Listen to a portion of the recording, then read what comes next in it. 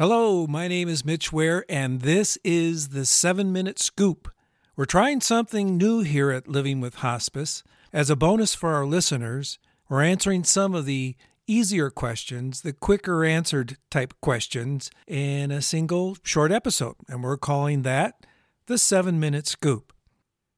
This is the first of what we hope will be many of these 7-Minute Scoops. And with this one, we're going to address a question we hear quite often. Is there hospice just for kids? As far as I can find, there are only a handful of dedicated pediatric hospices in the whole U.S. And most all hospice organizations do not take minor children. They refer them back to their primary doctors or clinics for treatment. So, why is that? Well, as far as I can tell, there are two main reasons why we don't see more programs dedicated to pediatric hospice care. The first is, there just really isn't a need like there is for adults. And secondly, it is extremely expensive. So, first things first, why isn't there a need? I mean, kids are dying all over this country from terminal diseases every single day. So, where is hospice in all of this? Okay, most people, probably safe to say 99.999 whatever percent of people, want their children to stay in curative care. Why is that? Think about it. Nobody wants to stop trying to cure their children. If there is any chance at all, no matter how remote, people opt for curative care. We love our children more than anything else in this world. And the thought of losing them, that's just more than we can bear. Most of us won't even let our minds go to that place. What's that old saying? We should not have to bury our children. It should always be the other way around. We as parents will mortgage the house. We'll sell everything we have. We'll move any mountain to protect our kids. And I get that. So that's why parents really don't opt for hospice, even when their children are terminally ill and the doctors say there's really nothing else we can do. The second reason evolves around the immense cost associated with pediatric care. Most children who are entering an end-of-life situation come into it with many other underlying health reasons. Many of these require expensive special equipment and usually specialized nursing care.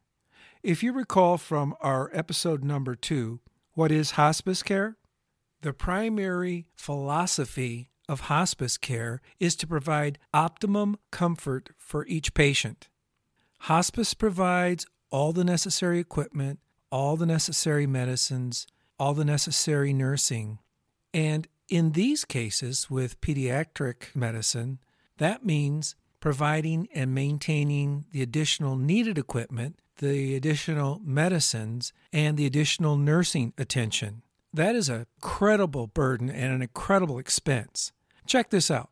Adult hospice is only 20% of the cost of adult curative care. So mom or dad or grandma or grandpa who are in the hospital, they have X amount of dollars that's costing. When they move into hospice care, those costs are reduced by 80% on the average. But with children, hospice care could be as much as curative care, and in some cases, even more. So the two reasons that we don't see more pediatric hospice programs, number one, a lack of patients, and number two, hospice organizations just cannot afford the huge additional expense of acquiring and maintaining needed equipment as well as provide special nursing. Now, let's quickly look at what is available for kids. We are super blessed to have a world-class children's hospital here in Grand Rapids.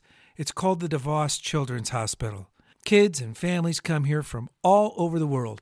At DeVos, the entire staff is in a palliative care mode pretty much 100% of the time. That means they're looking for optimum comfort for every kid every day. Remember from episode 2 of Living with Hospice that palliative care can coexist with curative care. That is to say that the staff is much, much more engaged with kids in doing comfort care than their counterparts across the street at the regular adult hospital.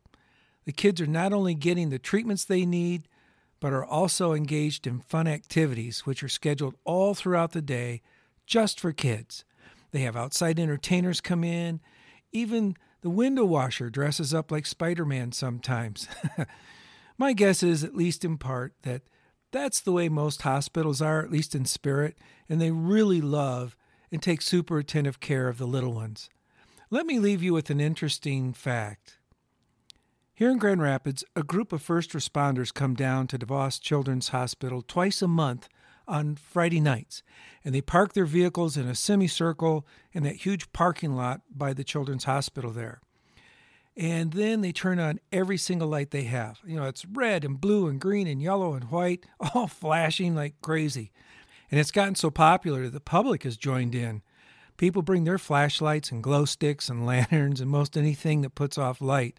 The kids love it. They can't wait for Friday nights to roll around. And the kids up inside DeVos will make their way to the windows, most in their wheelchairs or with walkers, and they wave flashlights of their own back down to the people on the streets. Strangers taking time to share love with strangers, just as God intended. You can check out all of our podcast episodes at www.livingwithhospice.info or wherever you get your podcasts. Now including YouTube, I'm told. And feel free to leave some feedback. We appreciate a good thumbs up as well as your comments. Or, if you're more inclined, you can email us at livingwithhospice@gmail.com. That's livingwithhospice, all one word, @gmail.com. Thanks for listening. For Living with Hospice, this is Mitch Ware, and that's the 7-Minute Scoop.